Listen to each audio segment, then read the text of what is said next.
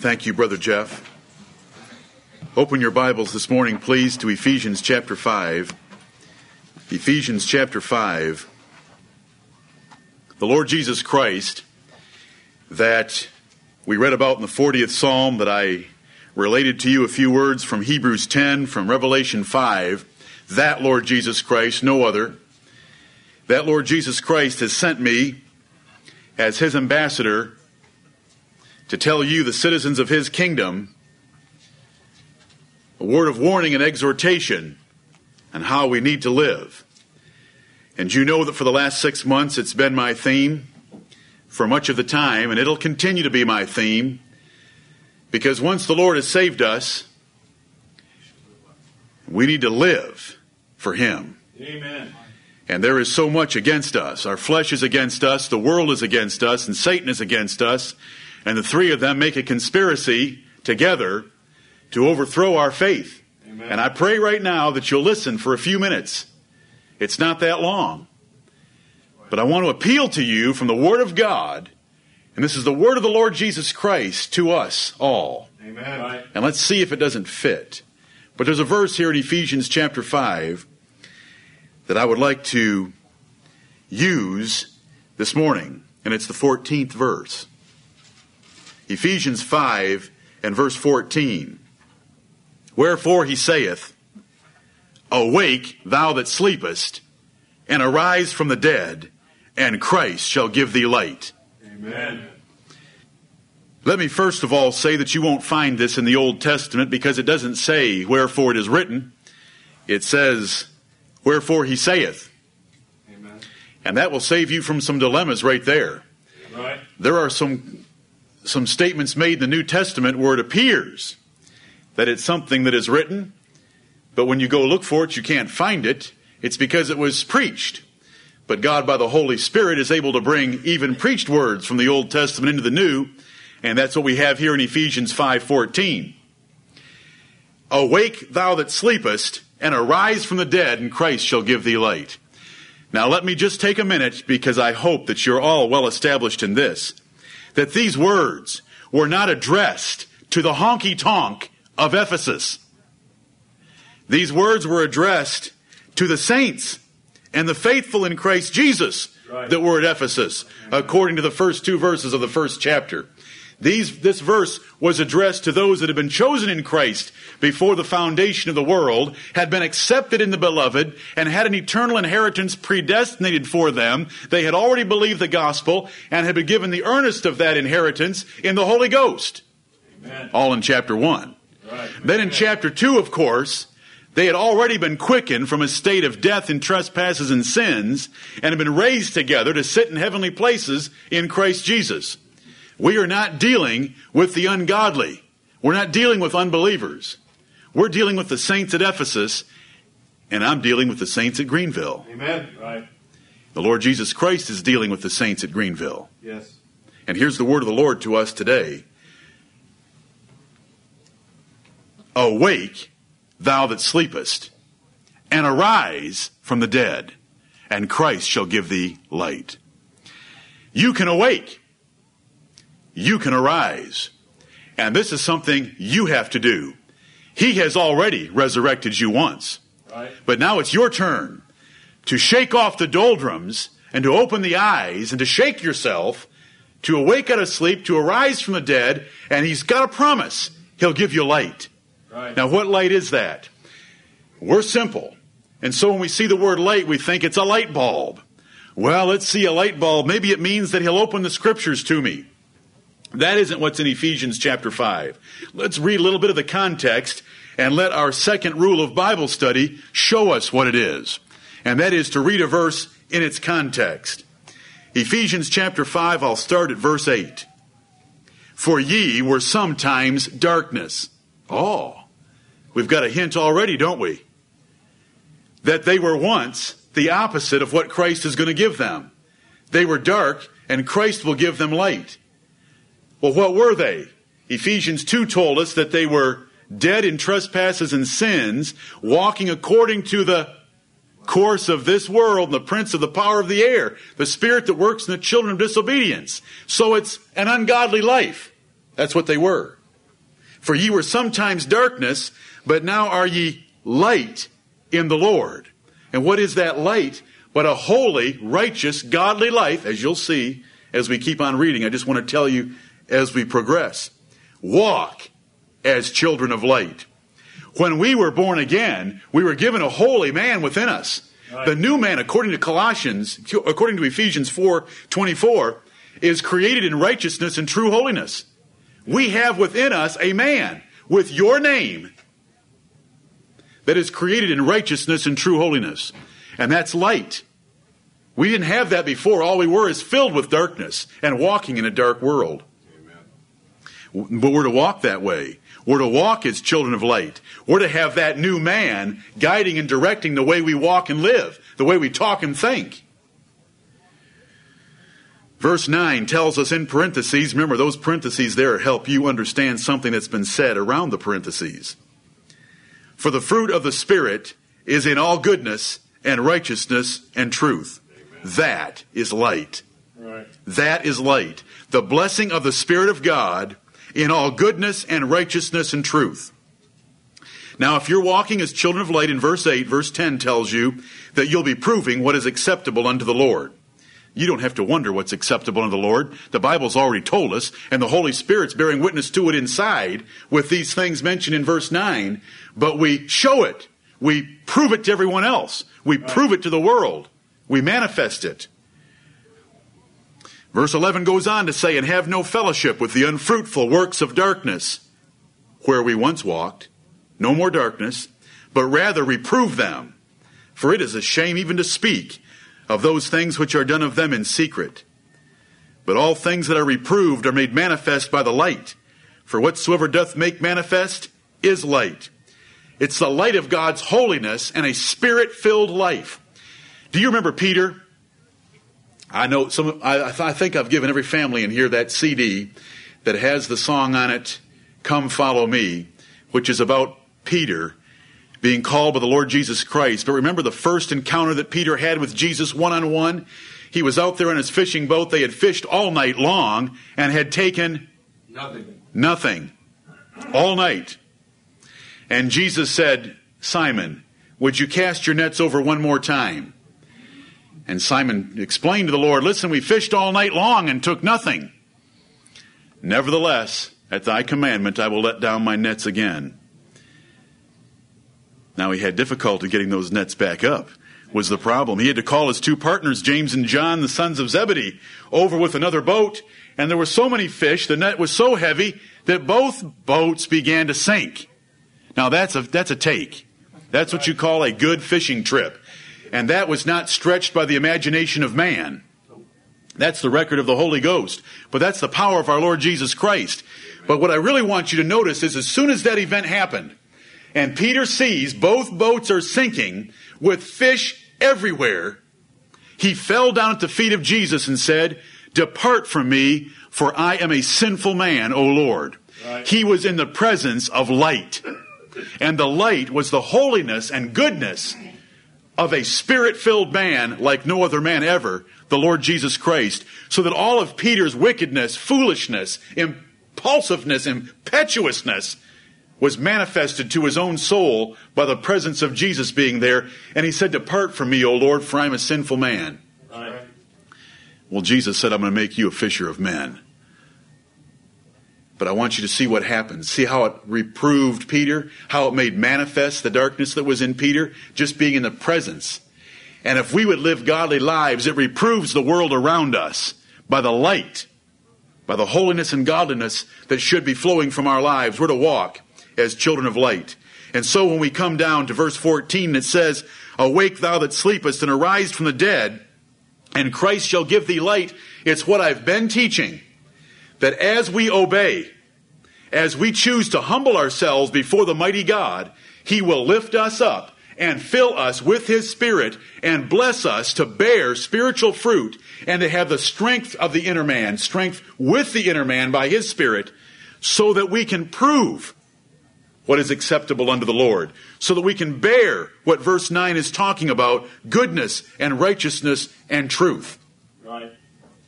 A child of God, by being slothfully asleep, by dying, in effect, loses that power. They're wandering through life, discouraged, frustrated, no fruit evident. They're reproving nothing. They're making manifest nothing because the Spirit of God has been quenched and grieved down to a small little flame, and the new man is crushed. And the old man is walking. And we're not to do that. It's the new man that's to be walking. Right. And as we do that, as we make that choice to put on the new man and to put off the old man, that's the way it's worded in Ephesians chapter 4, the Spirit of God will give us that light and that blessing of the presence of the Spirit of God that is a holy and godly life. To make it easier for you, look at 1 Timothy chapter 5. 1 Timothy chapter 5. What does it mean to awake from the dead, to arise from the dead, to awake from sleep? We could look at a number of passages, but I don't want to do that. I'll show you one. In 1 Timothy chapter 5. Hopefully you all know that in the first 14 verses, or at least from verses 3 to 14, we have widows indeed under consideration. That's the context. But now there's two kinds of widows. There's a widow, and there's a widow indeed. A widow indeed is described in verse 5. Now she that is a widow indeed, and desolate, no husband, no family, trusteth in God, and continueth in supplications and prayers night and day. If we had a widow woman in here that trusted in God and was desolate and spent her days and nights continuing in supplications and prayers, would it be a hardship for anyone to make sure that we supported her? No. I hope that would be one of the greatest blessings we could have. Amen. That's a holy woman. Right. That's a widow indeed. That's a blessed widow. That's a widow we support. But verse 6 describes another kind of a widow. But she that liveth in pleasure is dead while she liveth. She that liveth in pleasure is dead while she liveth. Is that hard for you to understand? No. No? How she's still alive physically, but she's dead spiritually. Is she dead spiritually, needing to be born again? No. Oh no. She's just a widow that's got caught up in pleasure, which we've read is going to be a problem of our generation. Remember 2 Timothy 3, I'm not going to let you forget it. The perilous times of the last days are marked by men being lovers of pleasure more than lovers of God. Right. They're going to be marked by having a form of godliness, but denying the power or the authority of what that God has to say about their lives. That is what's wrong with America today. There's lots of churches. There's lots of people assembling today. There's lots of books, conferences, tapes, seminars, videos, and all sorts of an information explosion, including a religious information explosion. But they have a form of godliness without the power in it. And here's a woman that says she liveth in pleasure, is dead while she liveth. We've got a widow in the Christian church that day and night is praying and supplicating for the saints of God. And she trusts in God. Then we've got a widow who's living for pleasure. And she's not to be supported. She can fend for herself, according to 1 Timothy chapter 5. But now when we look at Ephesians 4 and it says, arise from the dead, and awake thou that sleepest, that's what it's talking about. Us being lulled to sleep, lulled into a state of spiritual death by not living with the Lord, not living by His strength, not living for Him. In Psalm 40, we read it earlier today. Lord, I waited patiently for you. You inclined yourself to me. You pulled me out of that miry clay. That's that death. And you put my feet on a rock. You established my goings. And my goings were in the Spirit of the living God. And you put a song in my mouth. That's a very different person. Right. I'm sure that widow did some singing between her supplicating. Amen. Because people that are filled with the Spirit, the Bible tells us, tend toward singing. Ephesians chapter 5, just a couple verses later, where it tells us that. Brethren, a couple weeks ago I preached to you about our glorious adoption. Yep. That the God of heaven came down and looked into the orphanage of sinful man. And when He looked there to see if there were any that did understand that this was the living God at the window, and they could be his children, there was none that sought him. There was none that understood. They all spat on the glass and turned away. They have all gone out of the way, remember, and he adopted us anyway. And not only did he adopt us, he changed our nature so that we'd get along perfectly with him. Right. Glorious. You know, everyone that adopts wonders if the nature of the child they adopted will ever be compatible to where they'll get along. Well, the Lord made sure of that. He gave us a new nature. Right. And you know, when a child's adopted, he has to wait for the death of the one that's doing the adopting in order to fully receive the inheritance. But our God sent Jesus Christ, who's already died for us, so that we can receive the eternal inheritance. Amen. And what do we receive? But we receive God himself. Right.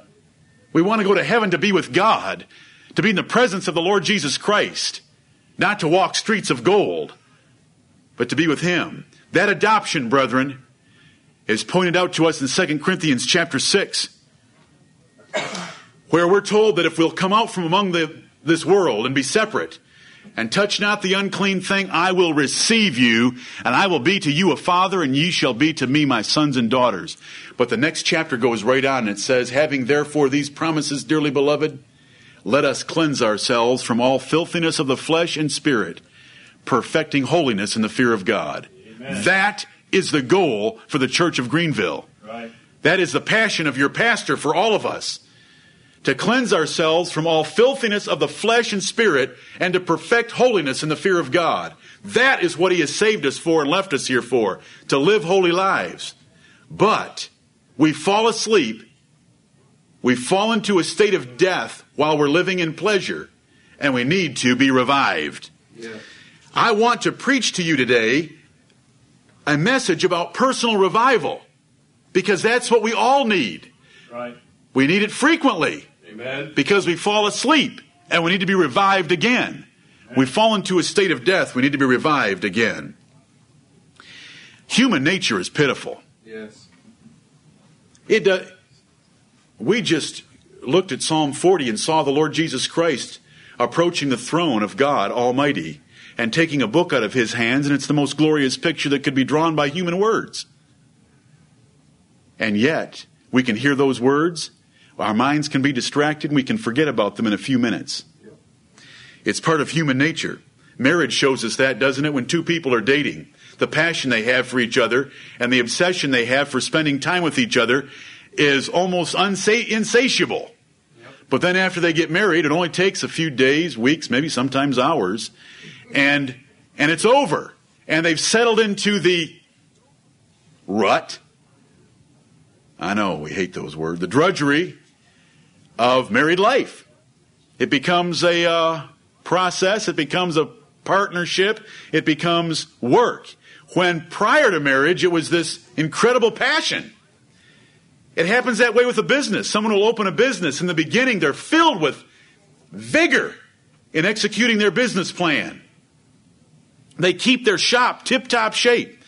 But a few years go by, things fall into disrepair, and the first time you don't repair something, it's so much easier to let the second thing go.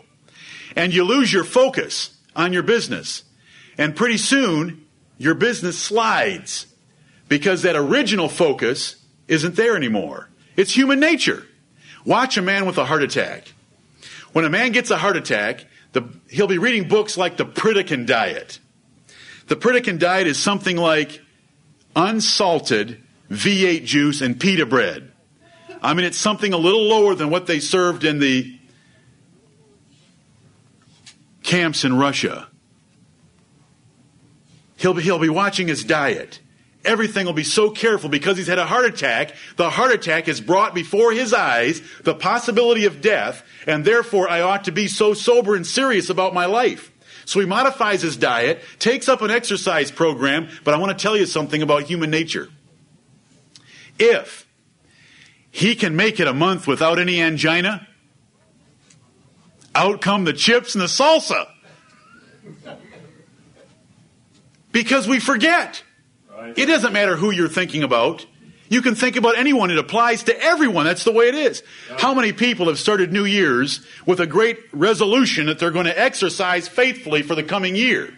And by February 1st, they're couch potatoes again. It's human nature. And we're still stuck with that human nature, and I wish we weren't. Yeah. That's why the older we get, if we're wise, we want to leave this earth, where we can just have one nature. And that's a spiritual nature that wants to worship God every day. Amen. We slip back into our old habits. We slip back and let the world draw us away. That's how we fall asleep. It's part of nature. It happens all the time. You know, I have all these sons.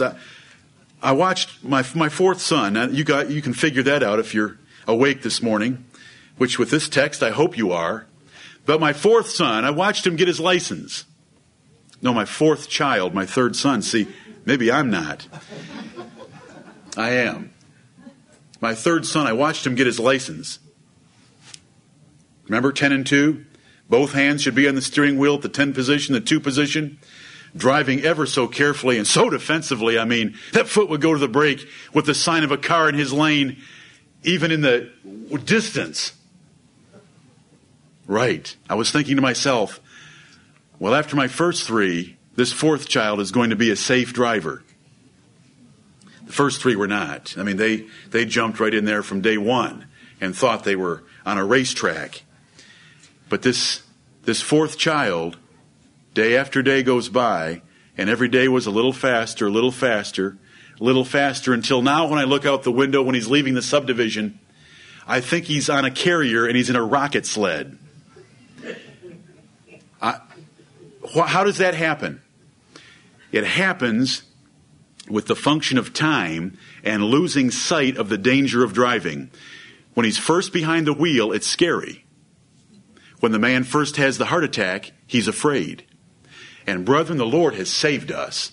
And there are times when we are convicted by the Lord, and we feel it in our hearts, and we know that we ought to be living more for Him, and we let those moments slip, and we walk back out of here, and we are tempted by the world, and we slip right back into our state of sleep. There's one goal for all of us, and that's to be living a vibrant, Spirit-filled life of holiness and fellowship with the Lord Jesus Christ. Amen. Every single day, right, with a song in our heart, Psalm 40 and verse 3, flowing from our lips, saying, the Lord be magnified continually, because that's what we're thinking all the time. Amen. Right.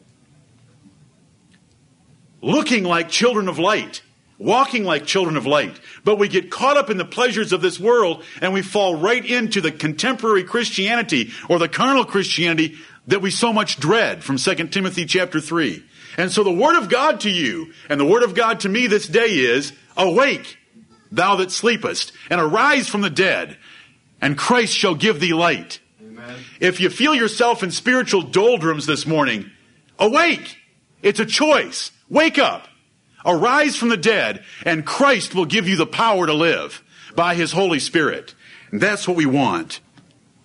Brethren, have you ever read the book of Judges?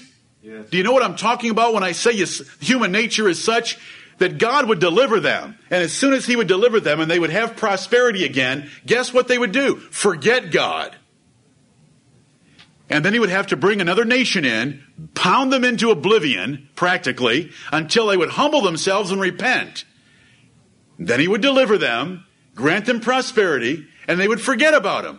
The book of Judges is just this, but it's there for a reason, brethren. Amen. It's there for a reason.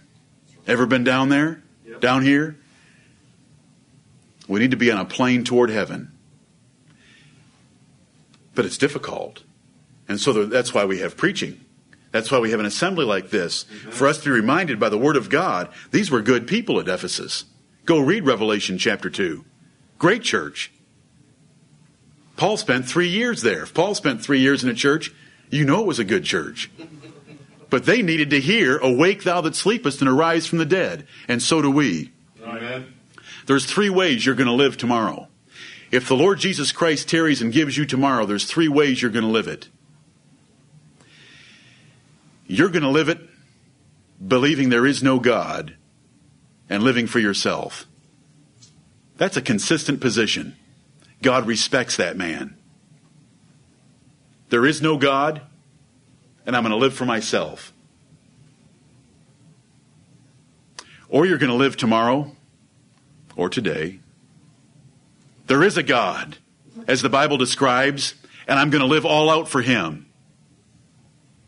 Now that's the man the Lord loves. That's the blessed man of Psalm 1. That's the man and that's the woman that we all want to be. Then there's that other position that the Lord hates the most of all. The one that says there is a God, just like the Bible describes. I believe that. But then you go out of here and you live for yourself. It's what I call the third assumption. They're all living by faith. The man that says there's no God, he's living by more faith than I am sometimes. To say that there is no God, when I look outside at the creation and the handiwork of God, I know there's a God. And when I look at the Bible, I know there's a God.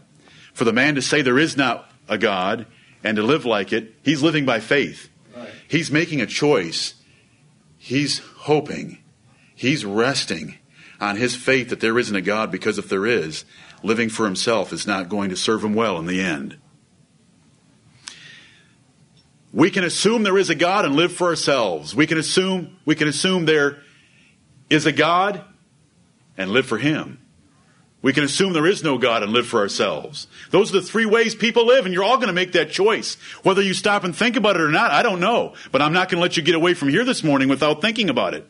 You will go out of here, and if you say, I know there's a God and I enjoy worshiping him, but you live for yourself, then you're living the life of a hypocrite. It's called in Revelation chapter 3, a lukewarm approach to serving him, which he spews out of his mouth and is unacceptable.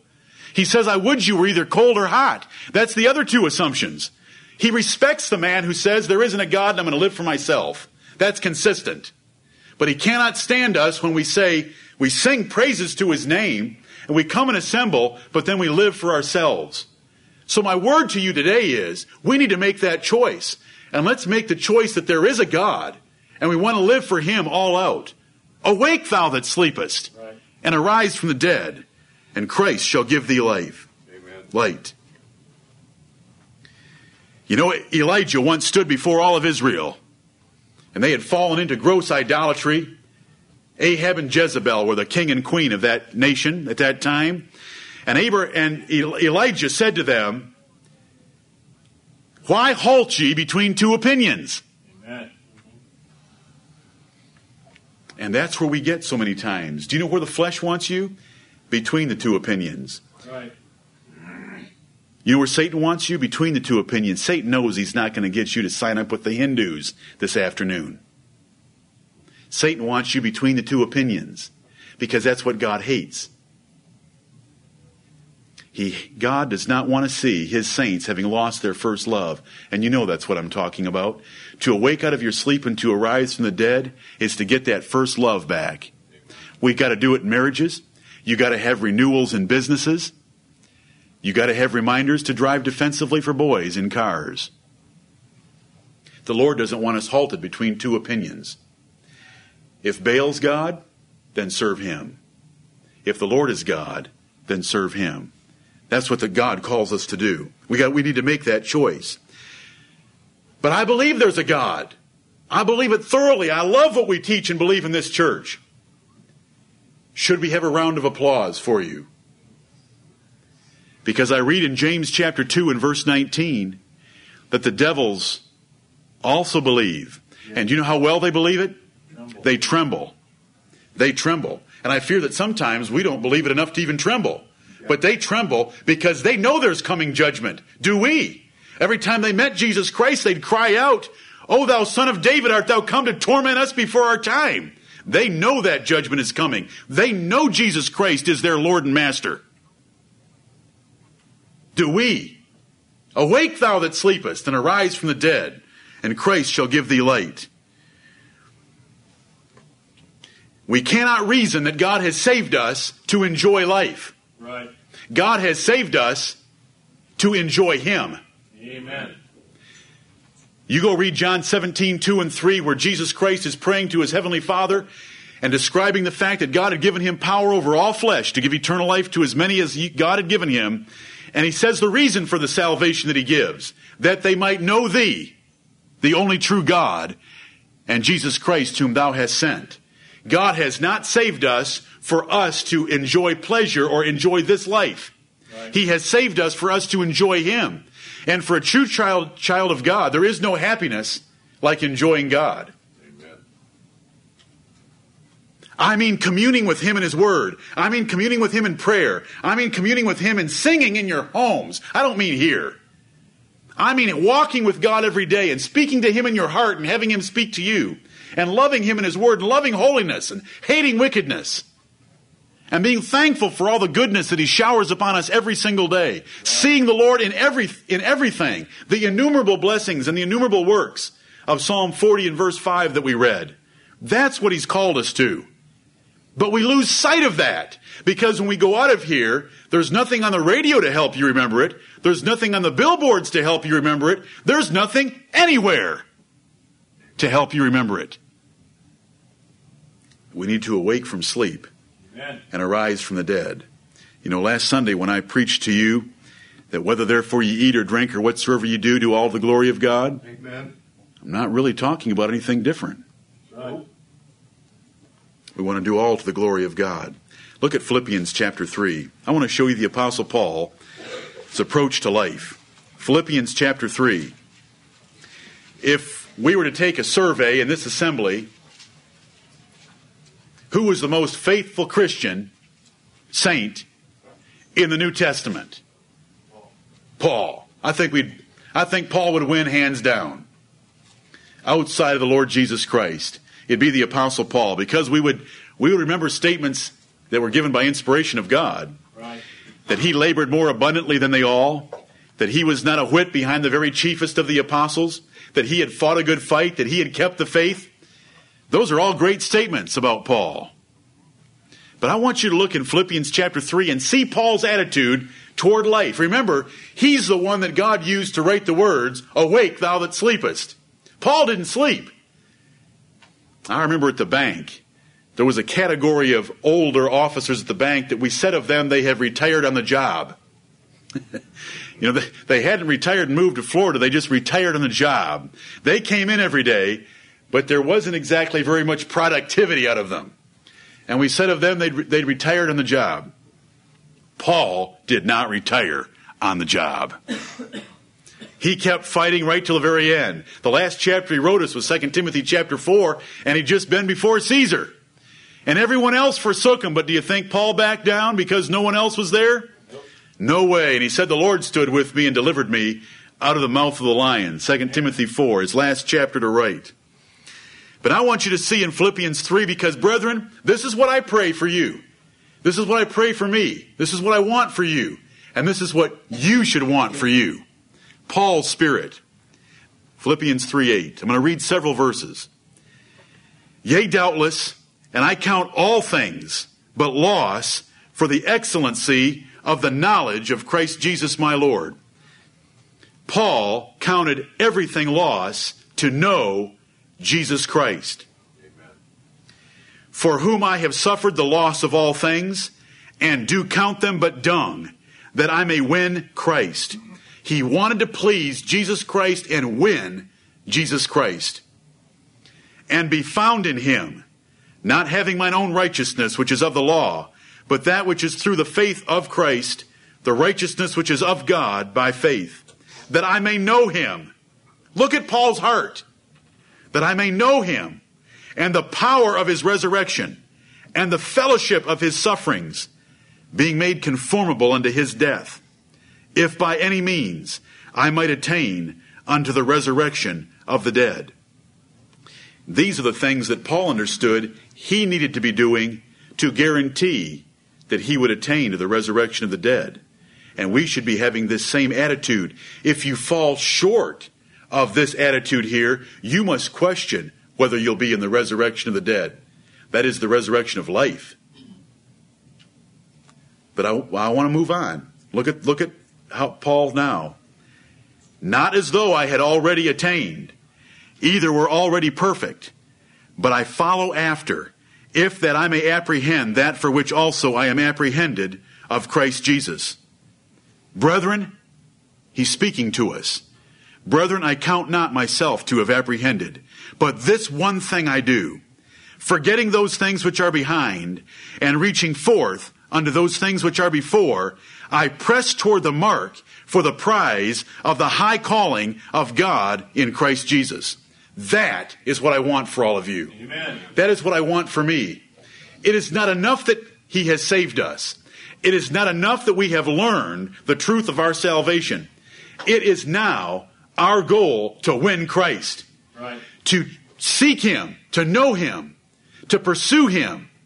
The Apostle Paul would say, I have not attained. When I look at Paul, he attained. When you look at Paul, doesn't look like a man who has attained the Christian walk? Yeah. But Paul said, I haven't. Right. He said, I continue to press forward. I don't count myself to have apprehended. And so what I want to say to you from the Word of God this morning and from the Lord Jesus Christ, I hope there is no one here this morning that is thinking in any terms of complacency or contentment that you have apprehended what you're supposed to be seeking because you haven't. Right. Because if Paul hadn't, we truly haven't. Amen. So we've got to press on. And that pressing is despising the world, denying ourselves and ungodly lusts, cleansing ourselves from all filthiness of the flesh, putting pleasure way down the list of priorities, and putting Christ at the top. Right. And seeking him to know him. He pressed toward the mark for the prize of the high calling of God in Christ Jesus. That's what we've got to be pressing for. Now, can a sleeping person press? No. Can a dead person press? No. Awake, brethren. Every one of us needs this sermon. Amen. I need it. Amen. Awake, thou that sleepest, and arise from the dead, and Christ shall give thee light. I want to tell you this morning how to do it. In Revelation chapter 2 and verse 5, please read this verse again with me.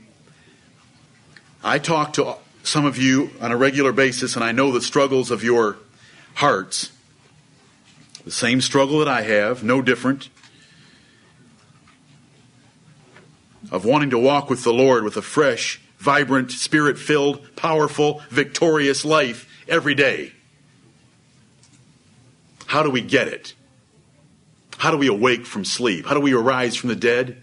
I want to show you the simplest verse, and I've shown you this recently, but I want to show it to you again. Revelation 2:5. Remember, this is the church at Ephesus a few years later, and they had lost their first love. And so we read the corrective remedy for the church at Ephesus in the 5th verse. Remember, therefore, from whence thou art fallen, and repent, and do the first works. For any of you that know in your hearts that you are asleep, that you're dull, that you're cold, that you're almost dead, that pleasure's been too big of a part of your life, that you don't love the Lord Jesus Christ like you should, that you don't love righteousness like you should, that you don't crave singing, that you don't crave His Word, that you don't enjoy prayer, because a Spirit-filled man is going to have all those things, and you know that you don't. I know those feelings. Trust me. Here's what you do about it right here. This is the loss of first love. This works in marriages and anything else. This will work in business. But we don't care about business, and we don't really care about marriages either right now. What I care about is your marriage to the Lord Jesus Christ. Amen. Right. Remember 3 things from this verse. Remember, repent, and do the first works. Amen. Remember, repent, and do the first works. That's what he said. That's the remedy. Revelation 2:5. Remember, therefore, from whence thou art fallen. God asks us to do some self-examination and to remember where we've been in the past and are we there now. Remember from where you have fallen. You know, we sing that song, I think it's number 42 in the other hymnal. As thirsts the heart for water brooks, so thirsts my soul, O God, for thee. And one of those verses in there, which is taken from the 42nd Psalm. I don't think it's number 42. It's Psalm 42. It's taken from Psalm 42 where the psalmist wrote, I remember days gone by when I went to the holy assembly with great rejoicing in my heart. And he knows he doesn't have it right now. The psalmist said that. That's comforting. That's comforting that the psalmist was a little bit asleep too. But I see that he's doing something about it in Psalm 42. He's saying, why art thou cast down, O my soul? He's doing some remembering, and he's doing some self-chastening. Why art thou cast down, O my soul? Hope thou in God. Amen. He shall yet restore the life of thy countenance, or something to that effect there in the 42nd Psalm. That is remembering from whence thou art fallen. I read in 2 Peter chapter 1 that if we are not diligent in bringing forth the fruit of faith, virtue, knowledge, brotherly kindness, charity, if we're not doing those things, then we have forgotten that we were purged from our old sins. Right. And it's easy to forget that the Lord Jesus Christ died for our sins. What else matters in the world? Nothing. When you meet Him, nothing else is going to matter.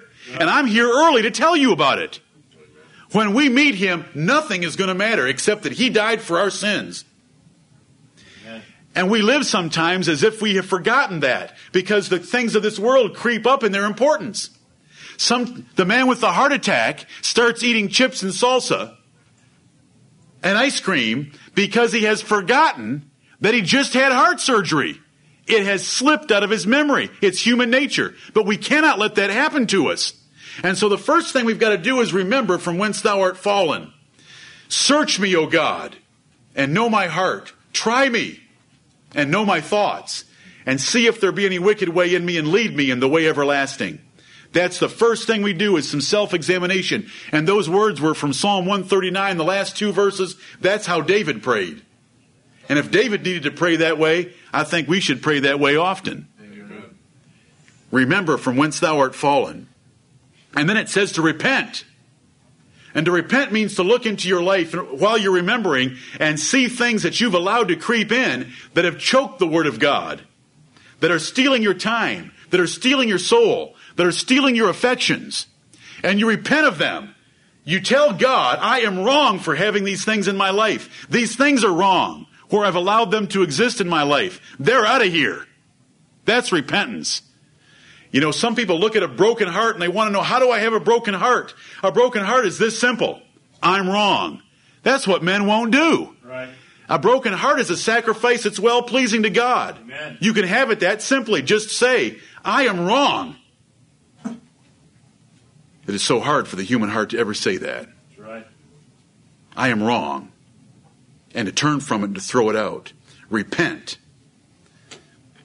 You know, there's so much comfort for those that repent. The Bible says if we confess our sins, He is faithful and just Amen. to forgive us our sins and to cleanse us from all unrighteousness. I can read over in Psalm 32 and verse 5 that David said, I acknowledged my sin, and thou forgavest me the iniquity of my heart. Amen. What a glorious comfort. Repent. Throw it out of your life. Turn from it. That's what repentance is.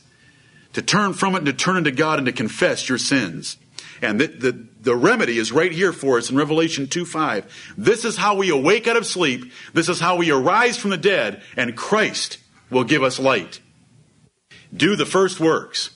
You know, if a husband was to ever to do the first works of what he used to do when he first met his wife before she was his wife, their marriage would have a revival.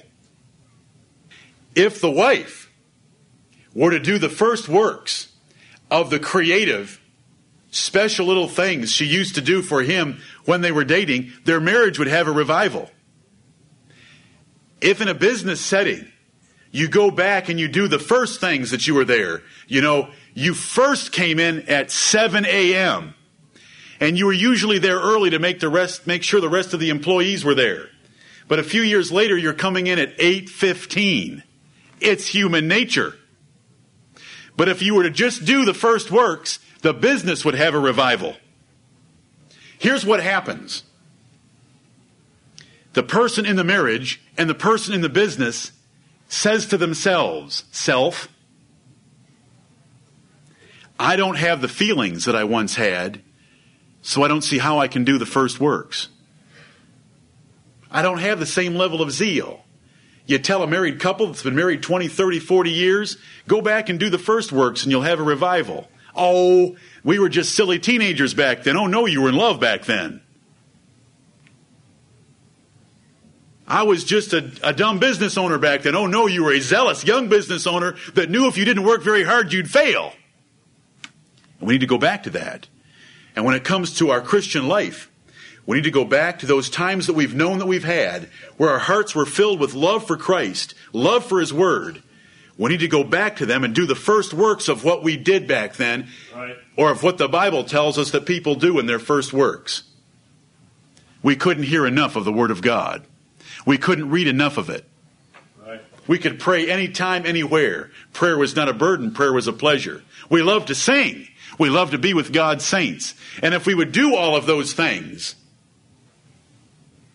Christ will give you light. That is, to awake out of sleep and to arise from the dead.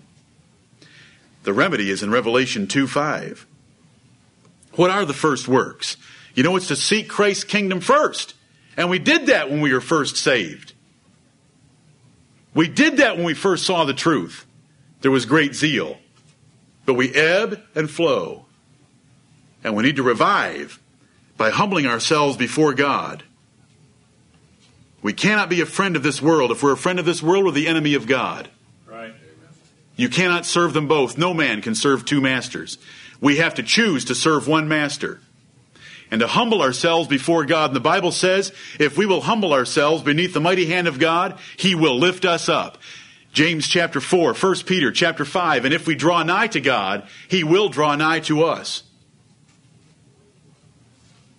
When you are in the flesh, when you're asleep, and I've said this before, but it's so simple, but it's so hard to apply. When you're in bed in the morning, it is hard to think about working. You've got to take the first step, and the first step is get out of the sack and hit the deck. And as soon as you hit the deck and get some water in your face, you all of a sudden start feeling a lot more like doing something. But you can't wait. You can't lay in bed and wait for the feelings of energy to propel you out of the sack. It doesn't work that way. I think I know what I'm talking about.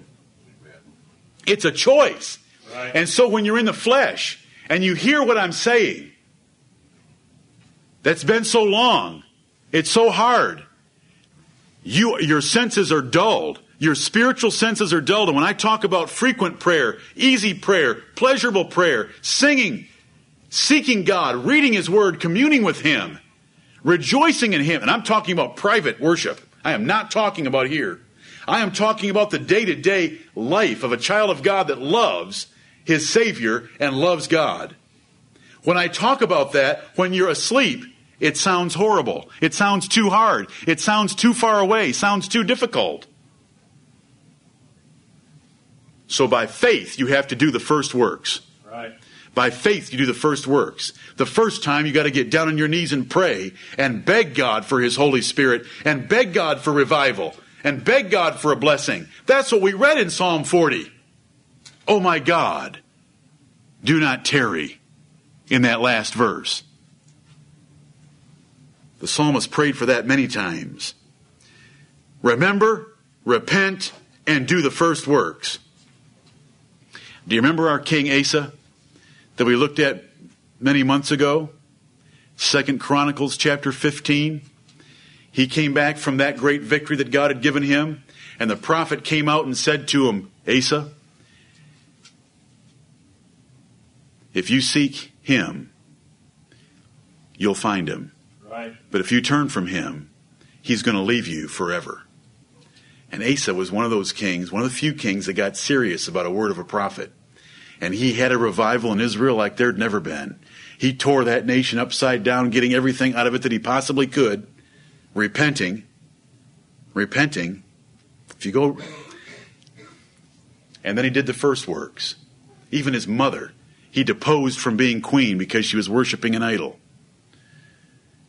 And you know what the Bible says? He made the whole nation swear to a covenant that they would seek the Lord. Right. And the Bible tells us he was found of them. Yep. Amen. They had a relationship of a whole nation with God like they had not for many generations, because a man heard the word of the prophet and he went and did it. And the word of the Lord to you this morning is to go do the first works. When you know that your soul is cold, your soul is sleeping, or your soul is dead because you've been living in pleasure, and you know you're not living for the Lord, go do those first works, and the Lord will bless you by His Spirit. He promised that. Awake from the sleep, arise from the dead in Christ, will give you light.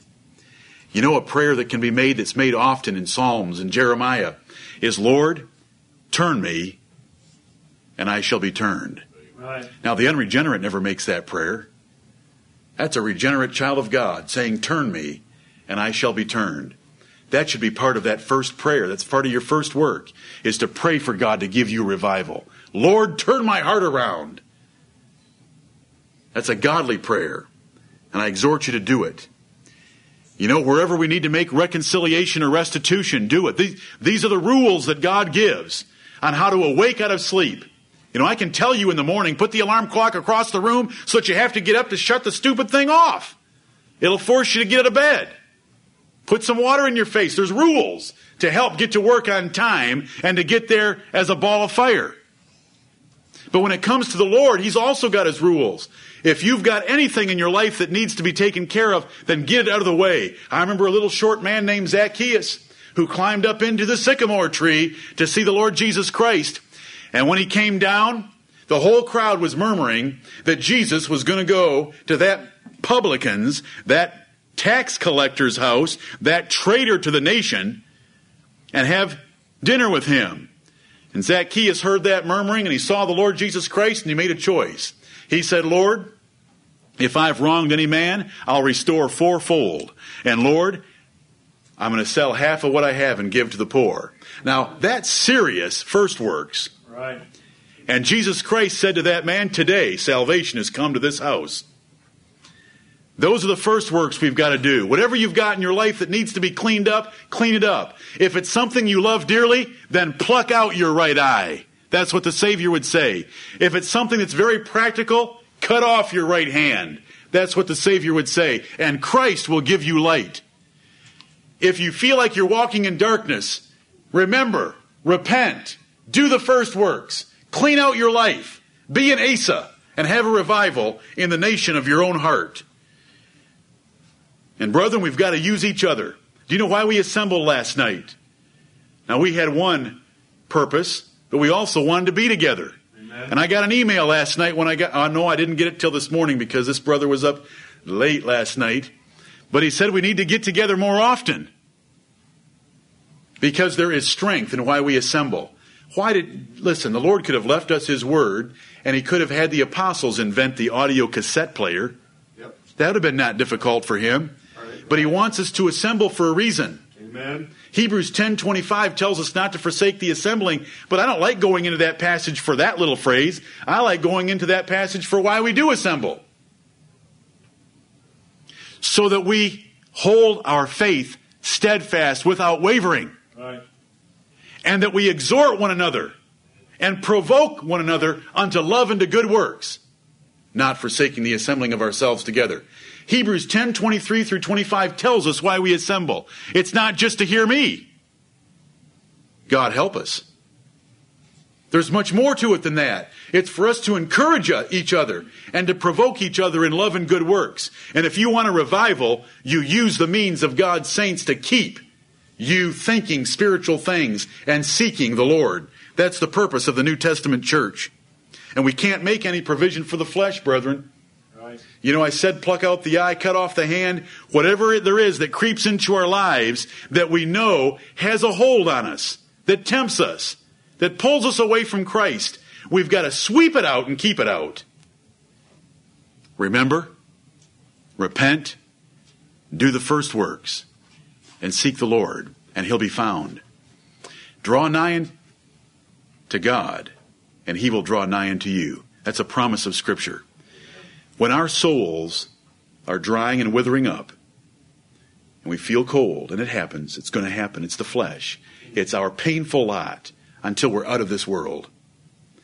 But when it happens, brethren, we've got to remember where we were. We've got to repent, Right. do those first works, and seek Him afresh. And every minute that you delay, it becomes more difficult. That's human nature also. Right.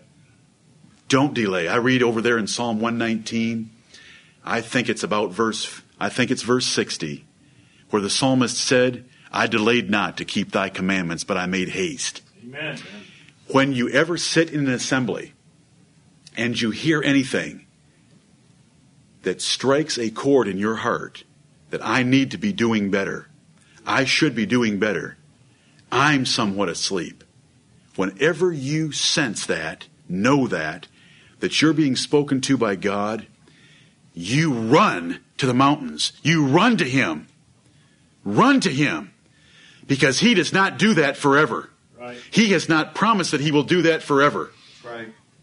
When the omnipotent, sovereign God of this universe takes the time and makes the effort to come and speak to your soul, and you feel those movements of conviction in your new man, obey them.